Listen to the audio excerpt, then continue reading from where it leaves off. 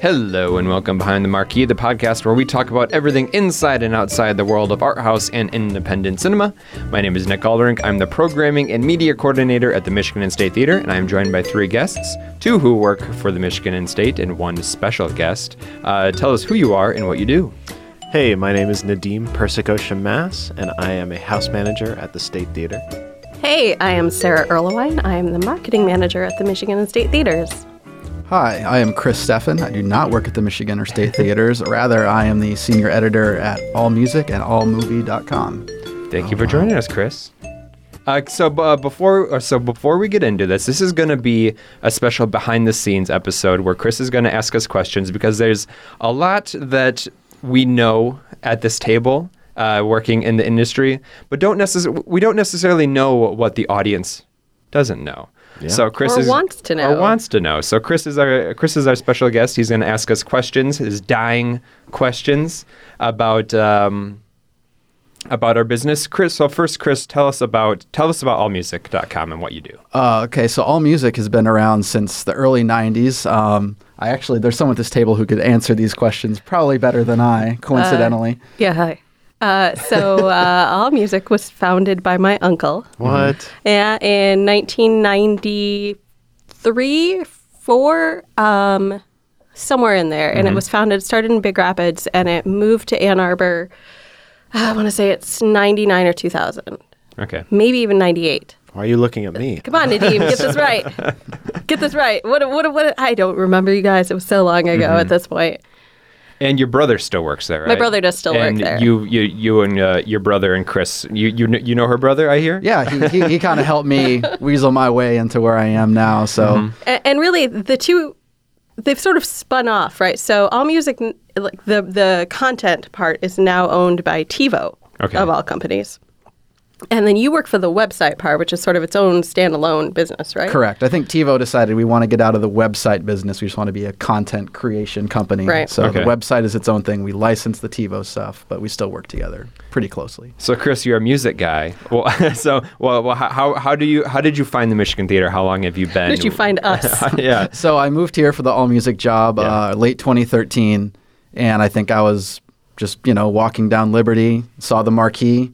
I think there was probably a Studio Ghibli screening of some sort. I think maybe it was Makes sense. when Marnie was here, or The Wind Rises, one of those two. I was like, oh, they're showing this kind of stuff. That's cool. So popped in, and then I got a premium membership, and then I bumped it up to a gold, and this is my second year as a gold member. I'm smart guy. There a couple nights a week, so when you spend that much time in one room, you have a lot of questions about why the room does what the room does. Well, we will do our best. Yes. Outstanding. So let's get right into it. I hear you have a lot of questions, so let's not waste any time. Some of like you said earlier, some of these might be things that are obvious to you guys, but as someone who has never worked in programming on this level, I find it very interesting. Yeah. So when I first started coming, we had Brian Hunter was the programmer guy, and he was very visible. You'd see him around all the time introducing things. Yeah. He has since left. So I was curious now, is it programming by committee? Is there one person who's kind of the voice of the way the programming is decided on? I'm just kind of, are there...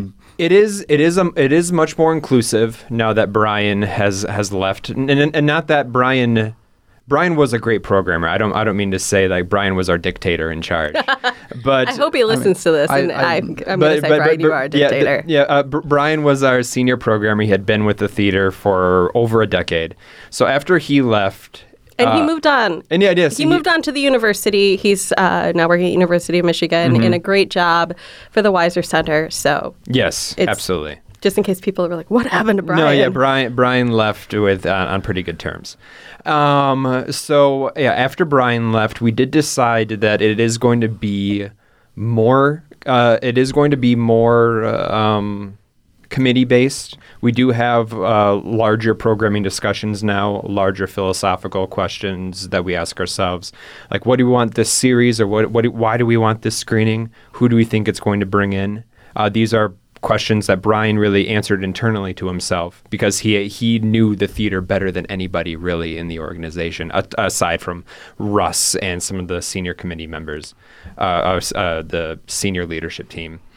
But really, it comes down to one person needs to contact our booker at the end. We are lucky enough. We have a film booker who reaches out to the distributors and reaches out to who holds the rights to these films that we need to play. So we come up with our scheduling. We come up with pricing. We come up with all the details that we need to contact Jan. Her name is Jan. She works at Pacific Film Resources in Burbank. Not Burbank. Oakland. Very different cities. Very different cities. I'm the one who brings us information to Jan. I say, this is what we want to play, Jan. She's the one who contacts the distributors. She negotiates the terms. And they send the films to us. Well, about those terms in particular, I remember one time, I think it was at one of the member meetings, somebody asked Russ, hey, why did La La Land play for 4 months or something? And when it seemed like nobody was probably going at the end of it. Maybe. No, but they were. They were, I'm sure. Yeah. But he mentioned something and then kind of got off the topic about how when you sometimes book some of those bigger movies, they have a predetermined run length. So I was curious, just like when you get something, do you know when you first book it, we have to show this for 6 weeks? Yes and no. So certain films, yes, they come with a set amount of terms. So for instance, this week we're going to be showing the MIA documentary. And we booked that for a limited run for 3 days. We know it will play for 3 days. Those are what our terms are for. That is what we've contracted with the distributor to play. And theoretically, we could reach back out and say, yes, we want to add more days to it. But that would be a new negotiation. Those would be new terms for that. Or when we played Star Wars Last Jedi, when the State Theater reopened, we knew up front we were going to have to play 4 weeks of that in our largest theater in the venue. And so we played it at the State, so that was our Theater 1. And it was going to have to be there. There were going to be no passes, no member discounts, no comps. And we knew it was going to play for 4 weeks in the biggest one without any of these things. And then after that, those terms were going to renegotiate. And so you could have passes. We could put it in Theater 2 instead of Theater 1. So up front, we knew getting into that was going to be an 8-week commitment. Mm-hmm. And typically, especially for the large budget movies that come from the larger distributors like La La Land, like Star Wars, we open up the film with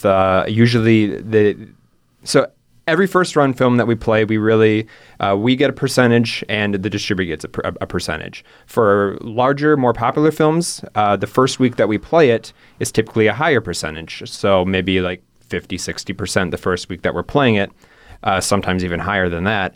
And then as the run continues, say like the third or fourth week, we may be getting 20% more of the box office grosses than we did the first week that it opened. So like La La Land played for so long because one, it was still getting... it was getting great business. It was getting great business, and also that fourth week we're making more money on it as well. Right. So which gives us more incentive to play films longer sometimes. Well, on the flip side of that, a couple weeks ago, you guys got Life Itself, which did not get good reviews, and I don't think it spent much time in the top 10, if any, at the box office, and it kind of came and went. So when you guys booked that initially, did they have any sort of, you got to show this X amount of time and you have to break a deal? Like, how does it work when you want to... No, there wasn't any on that one. Or if there were, Jan handled that without bringing us into it, whatever their expectation for it was. I mean, generally speaking, we know that we will play a film for a full run week, which is a Friday through Thursday week. And then we find out on Monday what's going to continue, what's going to get pulled, what's going to be split, which means... So a full run for a film is being played in every set every day. Mm-hmm. So usually that's a 3-set day. We've got sort of a 3 o'clock, 4 o'clock film, a 6 o'clock, 7 o'clock film, 8 o'clock, 9 o'clock film. Some days you'll have a 4th set. We sometimes do that on Saturdays. We'll add late nights. And so you'll have that expectation that you'll do a full run of something. And then if she specifies that it's going to be a split, that means that 2 movies can split that full run. So they'll sort of alternate. One will play for 1 set a day, then the next day they'll play for 2 sets, and they'll fill up that same full set, but those 2 movies will split it. So by example, you'll see this weekend we're playing A Star Is Born, and based on our terms of A Star Is Born, we have to that film has to run clean, which means that every set for every set that we have, A Star Is Born needs to be playing. So you'll see this Sunday we have 3 screenings of Hocus Pocus and 1 screening of A Star Is Born, just because based on our terms that has to happen. And we have enough interest for Hocus Pocus to account for all 4 screenings to be, but we had to pull one. Which is why we added a late night. We added a midnight, and I guess it isn't because of this. We were going to do this anyway. We added a midnight screening of Hocus Pocus October 20th as well. Well, and to get to the programming side of actually making some selections, it seems like in where everything is so aggregated online, where you can immediately get Rotten Tomatoes things, and everybody thinks they know what's good and what's not. Everybody probably thinks they could program a theater. Oh, we'll just pick everything that's certified fresh. Right. But then you aren't turning over stones to find cool, weird things. Yeah. And I'm curious how you guys go about that side of it, and if you ever really fight for some weird movie from Romania that you really think needs to get some eyeballs on it, kind of how you go about finding those and bringing those to people's attention. Don't look at me. Yes. So it's a complicated negotiation, I guess is the way to say it. Yes. So sometimes we're lucky enough that people will bring movies to us and they'll send us screeners and we will evaluate them and see whether we want to fit in screenings of them. We've got a couple movies on our plate right now that I don't really want to name because they're so nebulous in our discussions right now. But they're things that have varying degrees of merit and varying degrees of interest, and we're trying to find that balance between championing something that's a little bit obscure, a little bit weird, and making the most money possible. Because it is within our mission that we are going to play film that we consider to be art, to play independent cinema and to support independent cinema. But that is also giving ourselves a handicap in a way because these are not the films that are typically going to make us money. So really, as an independent theater organization, it's what Sarah said. We are playing the films that are getting great reviews, are getting a lot of attention, but then we also have a mission that we gladly give ourselves this. I don't want to. I call it a handicap, and that sounds. It sounds like. It sounds like I'm using it like a derogatory term for these films, I guess. But it's a handicap that we give ourselves gladly because we do want to push the weirder stuff and the more independent avant-garde programming. Absolutely. To our. No, our lives would be easier if we had the same mission that Cinemark does, which is to play the biggest name, biggest budget things, because not only do those have already an intrinsic interest from the audience, they have the added benefit of the movie themselves having millions of dollars put behind their marketing campaigns, which really reduces the amount of work we have to do to let somebody know that the movie is showing and that they should come and see it. Because if you're dealing with a big budget movie, the work you have to do is simply letting somebody know that it's there because they've already heard of the movie. They already have the interest. And then all I have to do is say, oh, by the way, we're playing it on Thursday. And then somebody is like, great, I want to go see it. I'll go, But if you're playing something a little bit more obscure, then you have to I have to convince you this is worth seeing anyway, and then convince you that you should come and see it at this time in this place. And that is more work. And also, getting back to what I said earlier about the fact that we have these terms for our movies, that we have to play films for clean runs often, especially the new films, the new popular films that we're getting. You have to remember the Michigan Theater only has 3 screens. So really, you can't open more than... It's not that we can just overload our schedule. Like, I want to play Venom. I want to play Star Is Born. I want to play First Man. We can't... it's just not possible. It's not logistically possible based on all the screens that we have. So... Plus, at the Michigan, we have the added challenge, which is that our largest house is also a performing arts venue. And we regularly have large stage productions, concerts, rentals, other events that are going on, which means that realistically we only have 2 screens running at any time at the Michigan. Well, and something about the way those runs work that's, some other art house theaters have a different model. It's at the Austin Film Society, for example. I'm from Texas, so I was looking at their schedule, and they have a different slate every single day of like, here's a Bergman movie, here's a Wanda is showing, and it's just like all stuff all over the place, and it seems like no consistent. And I'm just like, how is that? Like, obviously, you guys don't work there, so you don't know. But like, I wonder how that's feasible. Like, no, it's a good question. I would be curious how it's feasible too. Because I'm like, in a way that interests me, just because every day is roulette, and like I'm gonna go see whatever this kind of bonkers thing is. But so the balance between getting some of that sort of who knows sort of content here versus the scheduling is. Do you know how many screens they have? I've never been there, so I honestly don't know. But I think it's just like a couple. Repertory programming is certainly much different. Repertory screenings, we book them, and we say this it's going to play this one day. They send us the film. It plays for that one day. We send them our box office reports, and they make sure that we weren't lying to them. That we just like, we played it for a full week and we didn't tell you. Yeah, we schedule those. It's going to play one day, and that's our terms. So the fact that that could be it. That they're programming. Typically, there are primarily repertory screenings that affects scheduling as well. Well, on the repertory level, that's one of my favorite things about the theater. I saw you guys just announced posted the Bergman series that's coming up, so I'm excited to see those. And I wonder how much like kind of like you said, micro focused like to each showing. Like, all right, we gotta. I don't know how much they charge for one DCP of Wild Strawberries or whatever, it varies. Typically, repertory screenings they work on a guarantee versus a percentage. So the guarantees they fluctuate. They could be $250, they could be $350, they could be $400, versus a percentage. Sometimes, again, 35, 45%. It varies.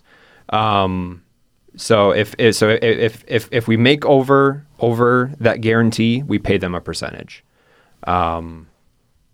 That's typically how that works. I don't remember what your question was. Do you view each individual kind of one of those repertory screenings in terms of like success, failure, in terms of meeting those guarantees? Oh, absolutely. Yeah. Absolutely. We have whole spreadsheets of trying to figure out what our minimum attendance is going to be. I mean, realistically, you try to predict that based on how well another film has done of the same type. And then I would just finish negotiating terms on a repertory film that we're going to play in January for our next Science on Screen movie, The Twinning Reaction. And that was, like, you sit down and you calculate, okay, so we were able to get this many people to this screening that almost lines up to it. So if we got that amount, maybe 10% more, how much would that really bring us in? How much could we realistically pay for that? I have a question for you now. How did you know about the Bergman series? I built that about an hour ago on the computer on our ticketing system, Agile, and didn't announce it. I'm just curious, how do you spend time just looking? Yeah, so you saw it pop up on the website. You need to close the italics tag at the end of The Pianist, I believe. The whole rest of the page has been italics. No, you know what? No, it is closed. It's just that when it segments on the films list. And so where it segments is still within the italics tag, and so it breaks the rest of the page. Yeah, it's really annoying. It is really annoying. As someone who deals in those sorts of things in my job, I wasn't sure if you somehow triggered it. Do you get alerts on this, or were you just looking? No, on the page? And I may have already reserved my special seat that I like for all of the. Okay. Nice. Where is your favorite seat? I sit second row up, not like by the screen, but at least in theaters 1 and 2 at the State. Between the divide, like the cross aisle. So like the fourth row up, technically from the screen. Sure. Right smack second in the one middle. up from the cross aisle, though. Like 106, 107, row D. Those are good seats. Yeah, that's where I saw Star Wars, saw Black Panther, got those Stars Born, all of them, got them locked in. It's a sickness. No, that's a gold member perk. Yeah. It is, and I was actually about that. Like, so you guys have to lose money on me, right? Yeah. You probably, yes. Yeah, almost certainly. And how should I feel about that? you could give us more. I have in the past. It's enough that out of curiosity, I made a spreadsheet to see how many I see, what it would have cost if I had paid. Well, what did you find? How good of a value is it for you? Oh, dear. Yeah, I don't know if you want to know that. Probably not. No, here's the thing. For as many people like you as there are plenty of other Gold members who don't come that frequently, who come once a week, who come once a month. Which is the way MoviePass was supposed to work. Right. Yeah. And that's what, when we have those conversations about MoviePass and we try to talk to people, we do try to say, well, that's what our membership is, right? It's supposed to be, you pay this amount a month, really. I mean, you pay it up front because it's an annual fee, and then you get free popcorn, you get free movies, you get that kind of flexibility for you, and then you get to choose how much of a value it is for you based on how many movies you go to. And also to expand on just how it works for a membership, because you're Gold member, you get in free. Tickets are typically $7.50 for membership, and that's what we still pay to the distributor. Right. Because we still have to send the distributor money for you sitting in that seat. So how it works is you get in free, but then on our box office reports it says you paid $0 of a $7.50 market value ticket. So that's the money that we still have. So right. we still send. So when we're talking about that guarantee of that percentage, we're paying a percentage on as if you had paid a $7.50 ticket, but we paid a $7.50 ticket for you. And then does that balance out at all at the end of the day when it's when you just look at for the years, here's how many seats we went? Yeah. You're like, hey, we're glad that guy went 120 times or whatever and bumped that number up. I think for the most part, at least. All right. I'm just trying to feel good about myself. What membership data is extremely valuable data because we're seeing at the end of the day, we look at like the Fatally Yours series and we see that this was a really popular series for members. And these are our most valued customers. These are the customers that we know will come to the theater 2 or 3 times a week. And these are the films that they value. So just you sitting in that seat is great data for us at the end of the day as well, because that's how we're going to program in the future. I do think of it sort of as voting, like the things I choose to see and not to see. Yeah. No, it's a great way to think about it. I'm going to go see all the Lone Wolf and Cub movies because then maybe they'll get more. Like I loved when you guys got the Decalogue a few years ago. I was one of the. God. How long is that thing? Is it 10 hours? Yeah, it was spread out over 3 days. Yeah. Did you go to that, Nadim? No, I didn't, but I've seen it before. I'm a big fan. And it is very long, but worth it. If you guys did a night that was just the 3 Colors trilogy, I bet there'd be some weirdos that would stick around. I'm sure stuff like be. that. Yeah. I'm just on a Kieslowski. That's okay, I guess. But well, we do have a Polish film series that's going on right now. Yes, and I love it. Okay. I've been going to those. So the first one was originally listed as a 4-hour-long movie. Yeah, they changed that on us last minute. We didn't know they were going to do that. They changed it to 3, and people applauded in the seats. Yeah. They found out that it was good. But I was curious about that in a sense. So I know that particular series, you guys didn't program Correct. that. That's the Polish Society. And they are showing a Roman Polanski movie as part of that. As I've been here, you guys have shown multiple first-run Woody Allen movies. Yep. Are these discussions you guys have about, hey, maybe let's not do that? Absolutely, we have those discussions. And it is a challenging conversation to negotiate, but I think when it comes down to it, the way that we view our role in the community is to provide access and space for conversation. And so we completely support the audience members' right to vote with their dollar or their vote with their seat, like you would, to say that they don't appreciate that kind of programming. And we certainly had that with Wonder Wheel. The last Woody Allen, nobody came to see that. And it was a very interesting shift because even a year before, what was the Woody Allen movie? Cafe Society. Okay, that one had done great. And before that, it was the Joaquin Phoenix one. Yeah, also did great. Irrational Man, which did really well for us. And it really was. I know that Wonder Wheel wasn't viewed as being one of his greatest, but there was a noticeable decline in attendance from all of the films of his that we'd shown before. So I think that the conversation and our audience's expectations regarding a movie by somebody like Woody Allen have changed. And but generally, we view it as our role to to provide the content, and the audience gets to make the judgment. Mm-hmm. Well, and with were you surprised that nobody came out to Wonder Wheel? I was, only because I have never been a Woody Allen fan, and every year we'd play a Woody Allen movie, and I'd be like, "Oh God, I can't believe people still see Woody Allen movies." And they stuck by him for so long that it was shocking to me that finally things had changed on a bigger level for him. Well, and this kind of leads to a bigger non-Woody Allen question, but I was just everybody can answer this, but like movies that the theater has booked that we were surprised at either how well they over or underperformed. Is there anything you're like, man, we didn't think anybody was going to come see this? Yes, I have one that underperformed. You know what I'm about to talk about, don't you? Pick of the litter? Pick of the litter. I was shocked at how poorly that did because it was dogs training to be guide dogs. I thought that was a shoo-in. Keddy, the cat movie, had done so well. Yeah. And what I learned is Ann Arbor doesn't like dogs. They like cats. Ann Arbor is a bunch of cat people. Mm-hmm. So that was my shock. There are those titles, though, that come about, like a joke among the office is that The Best Exotic Marigold Hotel is the best film that we've ever played. And it's refreshing to see that. Like when that movie comes out and it does so well, it's almost like shame on us for judging this movie sometimes. Because just our audience just flocked to that movie. It played for months. Same with Mr. Holmes. Mr. Holmes played. I thought we were never going to get rid of it. Yeah, it was like a 4-month run. Mm-hmm. Actually, we just had one really recently. So Russ, our executive director, had heard word from the executive director of the Tampa Theater that Greatest Showman Sing-Along was a huge hit for them. Mm-hmm. They had played it something like 3 times and sold out every time. And I think they're up on their 4th time showing it now within about a 3-month period. And Nick and I and our executive, our boss, Ariel, were all kind of like wrinkled our noses at it because we didn't know anybody who liked Greatest Showman. Mm-hmm.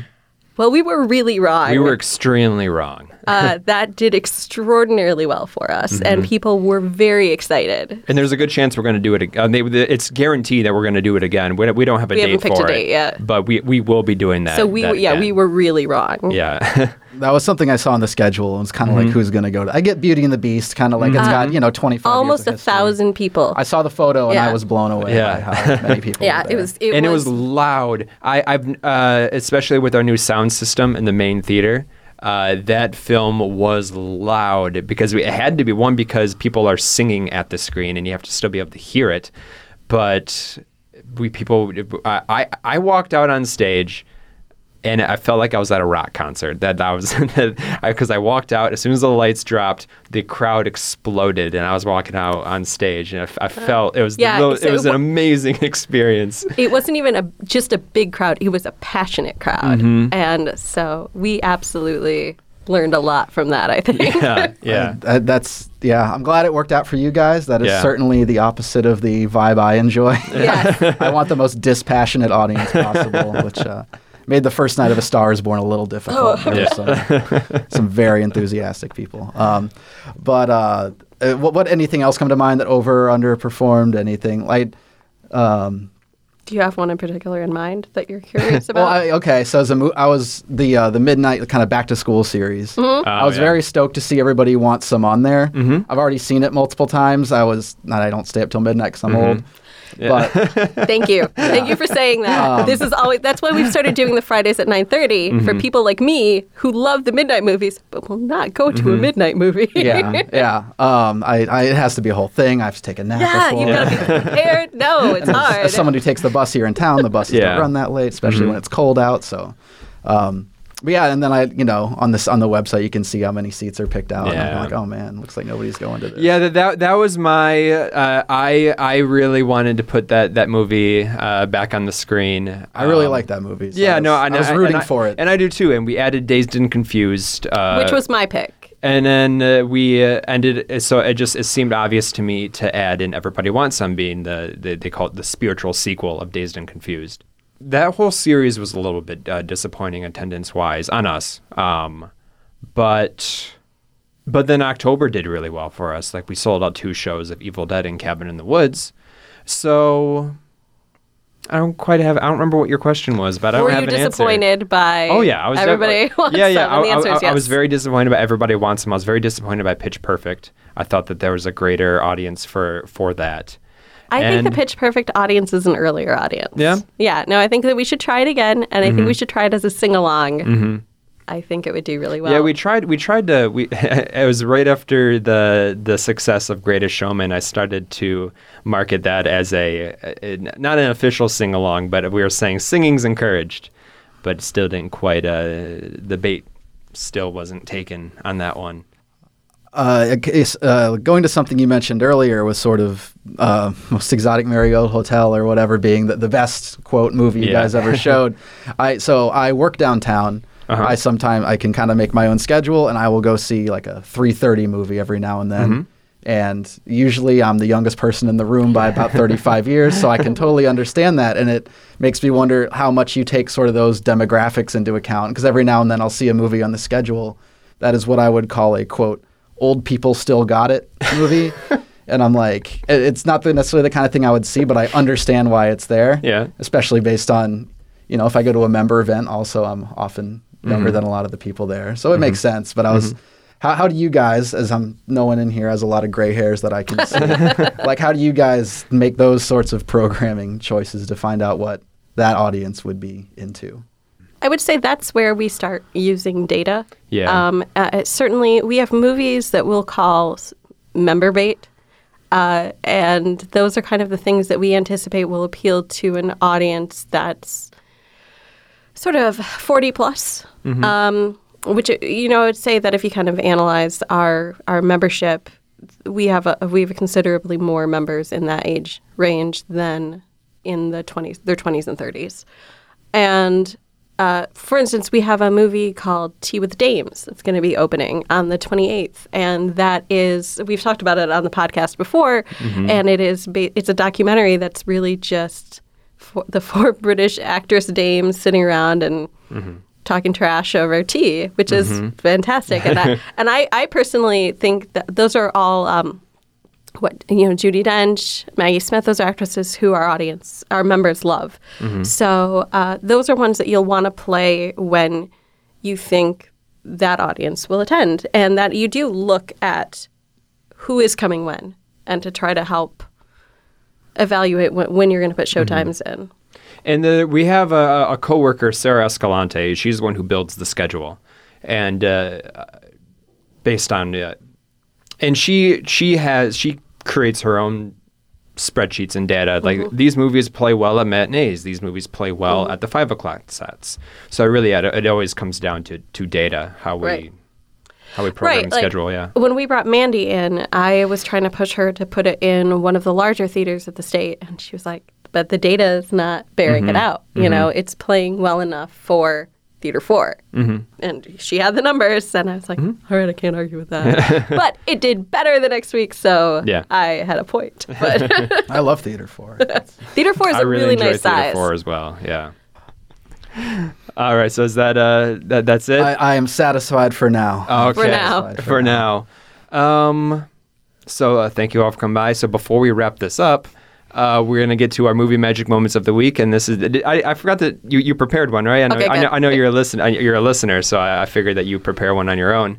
And this is the moment in the episode where we're able to suggest something to the audience, something that we've seen recently, and reminded us why we love movies. And Nadim, why don't you kick this off? We haven't heard enough from you in this episode. I feel like I was here to represent the podcast listener. Yeah. Let's see, my movie magic moment. I just saw for the first time Army of Darkness. Just for the first time? For the first time, yeah. I understand why you said it like that, because it really seemed like a movie I would have been all about if I was 14 years old. Yes. And I still loved it. I loved it a lot. Have you seen it, Chris? I have, yes. I was probably like 16. Yeah, that seems like the prime. It's the perfect movie for a 16-year-old boy. It's really well directed, really fun.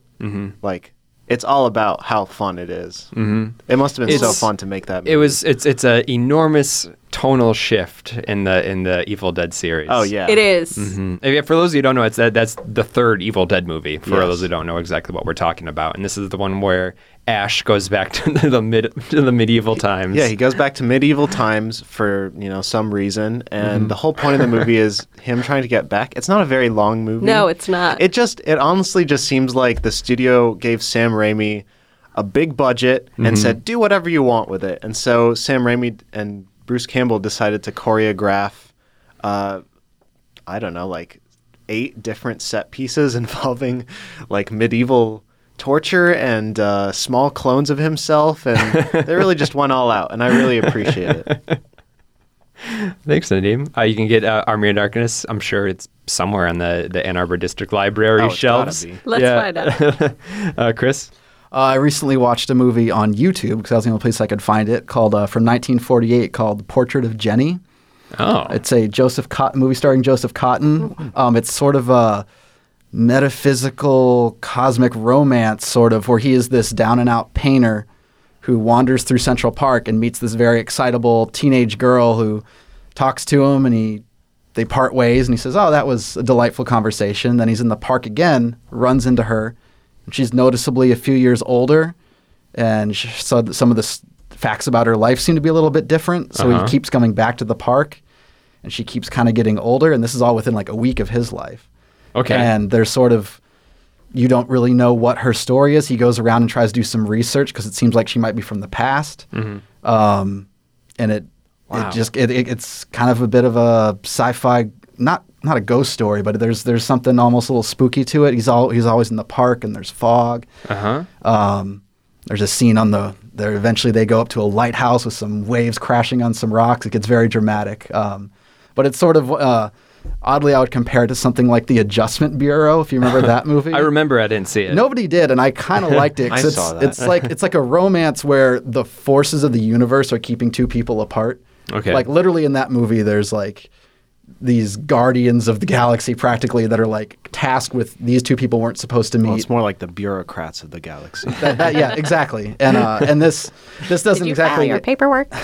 This doesn't have that sort of bent to it, but it feels like the universe was like kind of trying not to have these people intersect, and I always kind of crush on those movies a little bit. So The Portrait of Jenny. The Portrait of Jenny. And it's Jenny with an IE at the end. Okay. And it's only available on YouTube? Yeah, I had a hard time digging it up anywhere. Did you check the Ann Arbor District Library website? I did, actually. I did. I did. I did. Well, I'm a big patron of the library, as we see here with my copy of Leave No Trace on Blu-ray. Which is a great movie. Nick and I have both seen it and would recommend it. So, Sarah.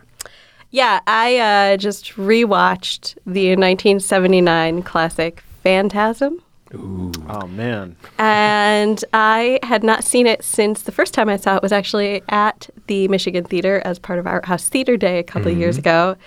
And so the thing that stuck out for me was actually how much more fun it is to watch that movie with a crowd, that it actually gets kind of boring when you're just sitting on your couch watching it. Because you kind of need everybody laughing at the same time at the ridiculousness. But you know what really stood out to me? The hair. The hair in that movie is fantastic. So much feathering and fluff. I feel like there's some turtlenecks going on as well. The fashion is great. The one guy is balding but has a ponytail, which is my Reggie. Yeah, Reggie. It's my favorite style. Reggie becomes the stars of all the subsequent It looks like his hair's sliding off, is what it looks like, and that's what I love about it. Reggie is the best thing in that whole movie, and so I'm not surprised he became the star.